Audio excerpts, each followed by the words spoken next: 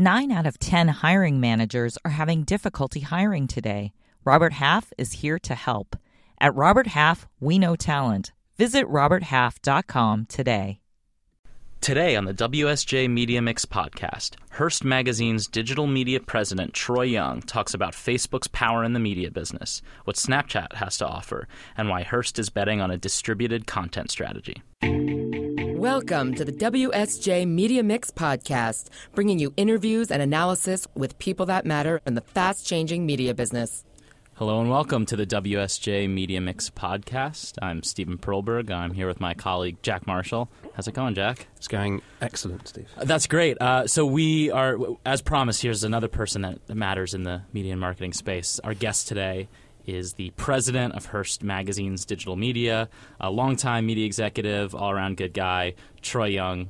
Welcome to the podcast. Thanks for having me, guys. So you are the president of Hearst Magazine's digital media. Mm-hmm. What is that role, just for our listeners, like what does that entail? How structurally is Hearst set up now? It's obviously a big media company, owns magazines like Cosmo and Elle and Esquire. So what's your role, and how does that how does the digital operation sort of fit in? Well, I think it's a holistic digital business. Everything that is required to deliver a product and monetize a product. So from edit to platform, ad sales, audience development, the whole thing. One thing that I think we did that was different is we decided to make sure there were kind of no impediments to the success of the digital business, which I think for a lot of print publications going through a transition, orthodoxies of old that made those magazines,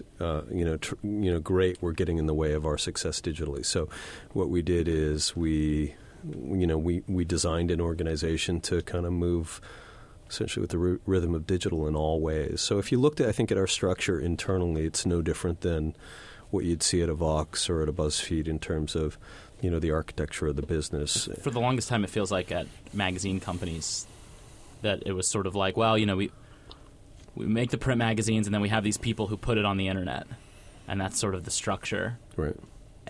I guess what you're saying is that that was eons ago. Eons ago. Yeah. So, I guess now, how do you sort of structure? Are you involved in conversations about sort of print versus digital, and how do you sort of walk that well, balance? I'm an executive in the overall business, so there's a lot of we look obviously at the success of our business holistically, but what we really want to succeed at is driving a future business vision for the organization and a profitable digital business that will enable the entire enterprise to be bigger and and more profitable as we go through this shift. I think that we have the luxury that in the categories that our magazines are in, most of them certainly, print is still really vital, in the fashion and beauty space and in the home space and others. So, we still have successful businesses there, although there's pressure on them. And what we've been able to do is, in parallel, grow a very successful digital organization, so the entire thing has grown. And underneath of all of that, I think that we have, what I always argue is that the ingredients for modern media are actually very present in magazines. And I think of it as two things. I think that we have incredibly powerful brands, and in the kind of saturated world of the internet, the lens of a brand proves to be incredibly important, as you guys know, in media. And underneath of that, obviously, is a well-honed sense of point of view in terms of how we create content and the voice that we use. And so I think those things are really, really valuable. The other thing about magazine companies that people don't really, well, if you haven't lived in them, you haven't sort of seen this firsthand. They're incredibly adaptable. So they are, they change every month by virtue of a publishing cycle historically. So you have really adaptable commercial organizations that know how to find new ways to kind of meet the needs of clients. We are fundamentally an organization that kind of really gets how to monetize media. Right, and that's the biggest challenge. Like, a lot of people can create content. It's much harder, particularly in a modern context, to figure out how to make money off of it. You think you're sort of more adaptable than some of the digital competitors, because the sort of perception I think a lot of people would have about magazines might be the opposite, which is these are 100-year-old institutions, and how can they change when you've got the BuzzFeeds and the Vox Medias of the world just being super fast? And it's interesting that you said commercially. I mean, you used the word commercially, I did which say implies that on the edit side, perhaps to Stephen's point, they maybe haven't been as adaptable as except that our structural changes enabled us to be incredibly adaptive from a content perspective. So if you look at what we're doing, like the whole organization is designed around adaptability, and I'll give you a sense of what that means. So, we do, for example, 500. We develop 500 or more pieces of content a week across our brands. We publish against essentially a single platform. So when I make changes or optimize a page on Cosmo, I can roll that out to 20 properties like in an hour. And it's, so we have sort of the benefit of scale, but we operate incredibly nimbly. So if I see something like we're struggling with impressions, or we need to change the way we deliver a piece of content, or we need to, for example, respond to a partner like Facebook saying, do you want to participate in a Facebook Live program with us? I can put 20 brands behind that instantly. Or if I'm working with a syndication partner like a Microsoft or others, I can spin up feeds across 20 brands to power that relationship really, really quickly. So I think there's real scale benefits of what we do, but we are insanely adaptive. That is kind of the hallmark of what we do digitally, and I think that Hearst overall is an adaptive enterprise. I mean, that's the history of the company. Remember, it was a collection of afternoon newspapers, and today it's a sort of multi-dimensional media conglomerate that has interests in everything from ESPN to healthcare companies. You mentioned Facebook. We definitely want to come back to that, but I guess to your point, one of the things that Hearst, I suppose, more so than many media companies, has been kind of on the forefront of is Snapchat. You guys have Snapchat Discover page for Cosmopolitan, another page called Sweet, sort of lifestyle. So I'm curious, I know Joanna Cole's the editor of Cosmo. She's on the Snapchat board. Clearly you guys have a relationship with that company. How do you what is that relationship like, and how do you how successful have those channels been? What kind of viewers are you seeing on your Snapchat Discover pages? Well, you know that Snapchat is sort of famously quiet when it comes to PR, but I'll give you a sense. I mean, you don't have to be there. Yeah. I'm delighted with what we've seen there, and I remember the first time that Evan came in, and it was Evan, myself, Steve Schwartz, the CEO of Hearst, and a couple of other people. And, Evan came in and showed us a prototype of what Discover was going to be. And he said at the time, I'm going to revolutionize the way you deliver magazine content, because I love magazines and I love the curatorial aspect of them, but I think that we need to figure out how to deliver that content better. And from the day that we saw that, we jumped in first with Cosmo. And the Cosmo success early on, and I had put together a team very early on to say, let's make sure, and we do this in all cases, that we're creating content that works for the medium, right? So I want to be a storyteller that thinks of the best way to tell a story, and then utilizes the channels and mediums that we have in the way that best tell that story, whether that's Instagram, Pinterest, or Snapchat. Anyway, Cosmo worked incredibly well, and I think if you talk to anyone in the industry, you'll hear the same. And the numbers, I'm talking like 6 million a day kind of work, like big numbers. 6 million people. Yeah. So, I think. And what about engagement? Are those people that are just kind of flicking through? Like 6 minutes. Okay, 7 minutes. It's real. It's the size of a cable channel. Let's be honest. It's enormous. And I think, we have been among the most successful in there, and we're super committed to it. We continue to put more resources in it. Has that been a meaningful – it's early days, obviously, from a revenue perspective. But listen, has that been big for you guys? It's growing really, really well, and it has – and this is maybe a good segue to a couple of other things, but it has in it the ingredients that I want in a partner. So obviously, we have embraced the idea of distributed media for a long time, and we think that, listen, these brands like Cosmo is bigger than it ever has been. If you look at it in terms of the number of people it touches every day with content that they love, like it's bigger than it ever has been. And so when I look at an environment like Snapchat, I want to see, is there audience? Is there a place that we can create a beautiful, curated package of content? And most importantly, does the team understand how to create an ad ecosystem? So that's what you want in terms. It's like a cable system, right? Cable was brilliant, right? Cable companies could set up programming. Consumers could find that content. Audiences could be aggregated. There was a subscription mechanism, and most importantly, there was a wicked ad model called a television ad. Now, in the case of Snapchat, I think what they've done really, really well is they, in some ways, resuscitated a magazine-like ad model, right, where you flip through. The original sin of advertising on the internet, in my opinion, was that it sort of presupposed that a consumer would do two things at once, that you would look at an ad and you'd look at a piece of content. Now, the great thing about Snapchat is that's all there is. Now, they're part of the sort of pact that has happened with digital media, which is they don't make you watch it. If you opt into it, you can consume as much of it as you want, but you can flip through it, and I think that's right.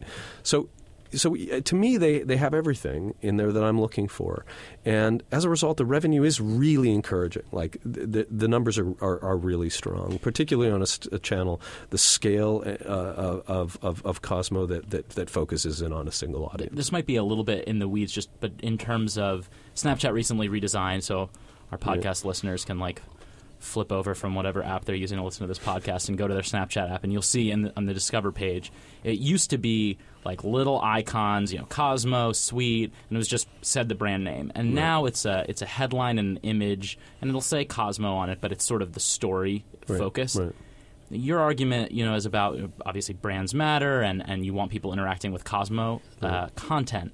To what extent do Snapchat users know now that they're interacting or care that they're interacting with Cosmo content versus Daily Mail versus ESPN versus a lot of the the content that's out there on Snapchat? And maybe this question kind of extends more broadly. Yeah, I mean, not just Snapchat. Not just Snapchat, it comes Facebook. up a lot with Facebook as well. Yeah. Well, it's why voice is so important, isn't it? I mean, it's how you package content, and it's why, your point of view and your voice is really important. When content isn't bound in an edition or a curated package like it, was in with a magazine, for example, it's, I think, even more important that you get voice right and that you stick to an idea. I think that once you're in the edition, it's pretty clear that you're in.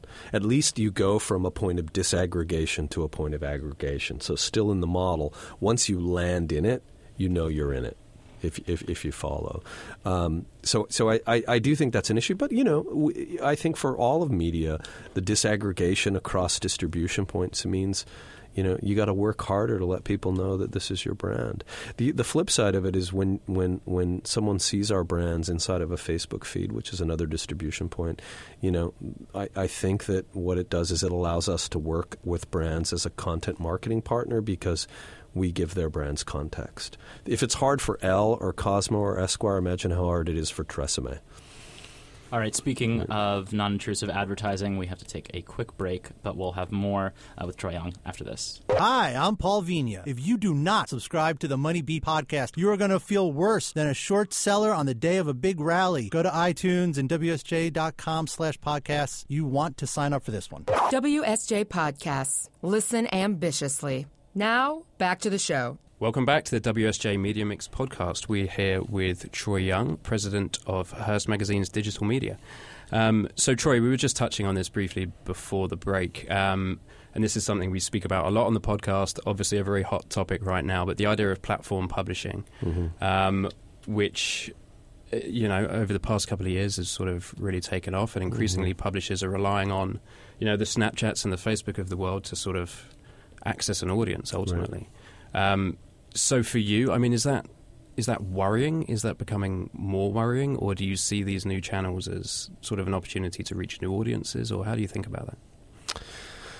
I think it's great, but I've been open to it and adjusting to it for a long time. I mean, listen, the challenge with it is that the monetization models across different distribution points are uneven, and I think we're at a place now where In some places they've been slower to emerge. So a lot of publishers, for example, are very proud of the distribution on their video inside of Facebook. But when you really break it down, you're trading time inside of Facebook for links that you used to get back to well understood monetizable pages on your website, right?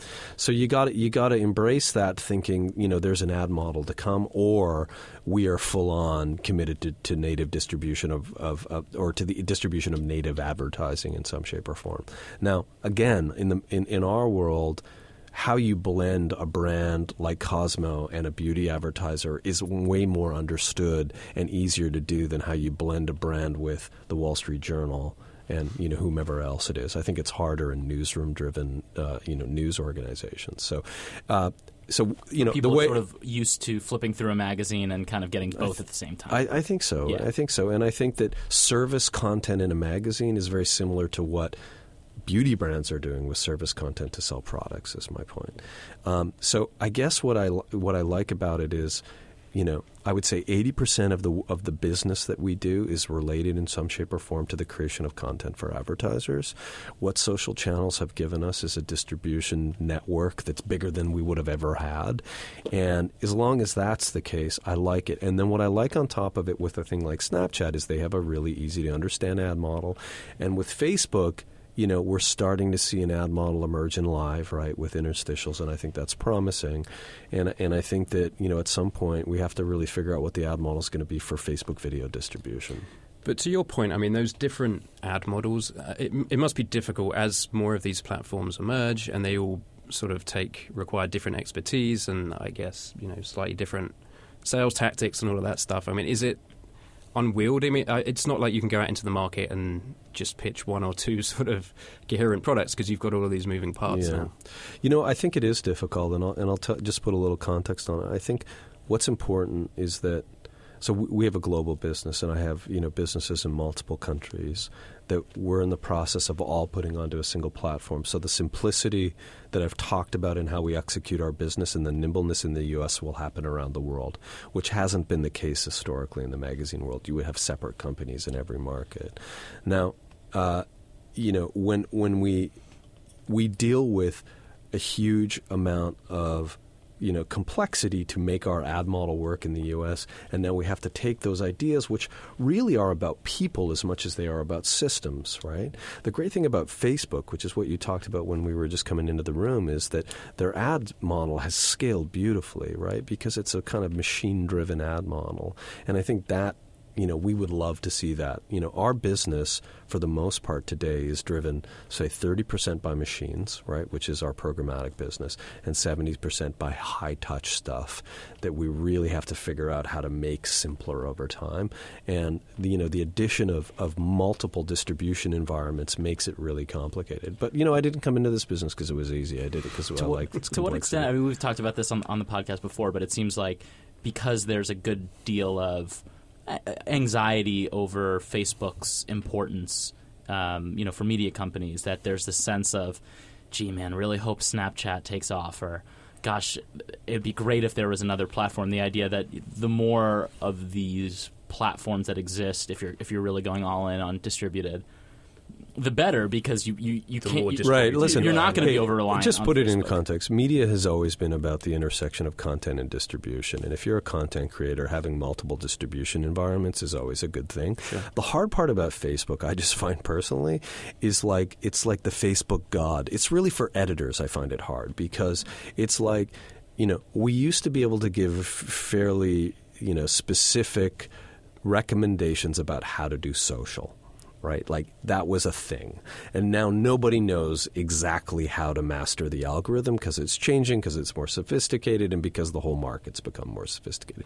So what I find interesting is we have to pray to the Facebook gods and open up a goat and spread the entrails over the table to figure out what's the right way to construct a headline, and that changes week to week. How many times should we post a day? Should we post the same article twice? What if we repost something from another brand? All those things that are really the craft of mastering Facebook, I think are extraordinarily hard on editors. Because sometimes, even when you're making great shit, as well, right? I mean, search I find easier. Search, well, I mean, I guess it's more stable. It feels like it's more stable. We're like 5 years further into it, and to me, if you understand the mechanics of search, for the most part, like if you have a really good search team, you can actually master it. You can write to search. You can figure out how to do link value, and you can make it work. Social's harder. Well, for us, I think just pragmatically, a publisher needs to look at, and listen, we saw this happen. You have to have diversified distribution sources, and if for those other companies that didn't, perhaps Upworthy and others like that, they got hit hard. So we've seen that happen. That happened in search. It's happened to those guys, as you said, that are all search. Yeah, yeah. I mean, it's. So do you think there are companies out there that are relying too heavily on? 100%. I mean, I'd like to have no more than 30% from a single channel. Okay. What would you say Facebook constitutes now for? I mean, it's going to be different for across our brands. Yeah. It's 30 to 40%. Yeah. So that's too high for you? Well, I think is it trending more? Or? No, it's actually been pretty steady. But we've seen it's search, direct, email, syndicated, and social, and so each of those is a percentage. But I would say that we've seen our dependence on social go down. At the same time, there's a couple of other variables, guys, because increasingly our content's getting read off of our platforms, which is an entirely new dimension to it, like the Snapchat example. Yeah. You mentioned email there as well, which is, I feel like... It endures. Well, yeah, it's sort of been overlooked for a few years, and now suddenly, people are talking about email again. Yeah, we have a newsletter. Sign up. Yeah, I love. Thank you. I love email. You know that we did that Lena Dunham thing partly because that's right. Sure. Lenny, yeah. The email distribution strategy was so smart, and you should check out what we did in terms of kind of high concept branded content. You should see what we just did with GE and Lenny, where they underwrote some speculative science fiction written by a woman, and it was really, really cool stuff. And so I think that the frontiers of what's happening in branded content are getting more and more interested. You mentioned Lenny. We also wanted to ask you about, you kind of have a great front seat. We did a big story about Verizon and their digital media ambitions, and you all have that joint venture with them to create the Vice for the red states. Mm-hmm. So they got some Twitter buzz. Any time you have Vice but for blank, that's going to get some buzz. So we were curious, sort of about the state of that, and then just sort of more generally. I mean, you guys bought Complex along with Verizon, and what's your relationship like with them? And I mean, do you kind of foresee more opportunities for ventures with that company? That most of that is led by our entertainment syndication team, and I think what it represents broadly is sort of continual innovation from Hearst around what will both the next generation of distribution look like. In the case of telecommunications companies, will they be a vital place for the distribution of content? So you want to understand that, and how will we see new media brands emerge for next generation on the back of that distribution? So I think from our investments in Awesomeness TV and these experiments with Verizon and the stuff we're doing with Complex, you're seeing the continual investment in sort of next generation media from Hearst, and I think that's what we need to do. There's a gentleman named Niraj that I work with that has been pulling a lot of those investments, and I think like I said, that's just part of this kind of evolutionary zeal of the corporation, and I really like it. So we haven't even really mentioned your prior life with Say Media and mm-hmm. some of the things you've done before Hearst, but interested, we were talking about this before, and so you were at the helm of Say Media, and that was sort of structured very similarly to a lot of the media companies now, so sort of structured similarly. I loved Say Media. Yeah. Sorry? Say Media was an amazing chapter in my career. I'm curious what lessons from that do you apply to sort of the media landscape now? Right. And when did you leave Say Media? I guess it would have been about 5 years ago. now. About 5 years ago. I'll tell you what I learned. First of all, I learned at Say Media the importance of just kind of the ruthless pursuit of talent. It was an incredible group of people, and we were really crazy about getting the right people there. Remember that Say Media. So really, just give us a quick overview. Of I'll start with it because it really deserved to it had a couple of different lives. Yeah, because it was an advertising company. Or at least Well, that's how I remember it was founded by three graduates from Yale. And it was called Video Egg originally. And the Video Egg idea was pretty simple, is that video would change, what people were consuming online, and that we would build a company that offered other companies a way to embed video and run video. We'd provide the platform, we'd provide the content, we'd provide the monetization.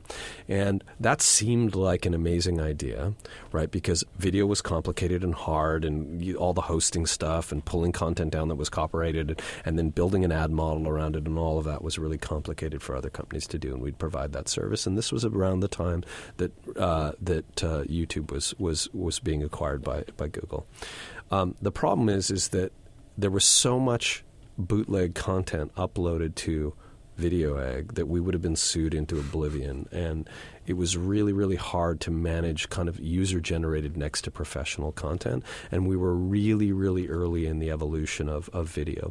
What I did at first, because pre-roll wasn't an option and we had $600,000 a month bills as a startup from Akamai to deliver the content, right, this was early, was I created an ad model which created a little thing at the bottom of the video. Yeah, the overlay at the bottom before anybody else did it.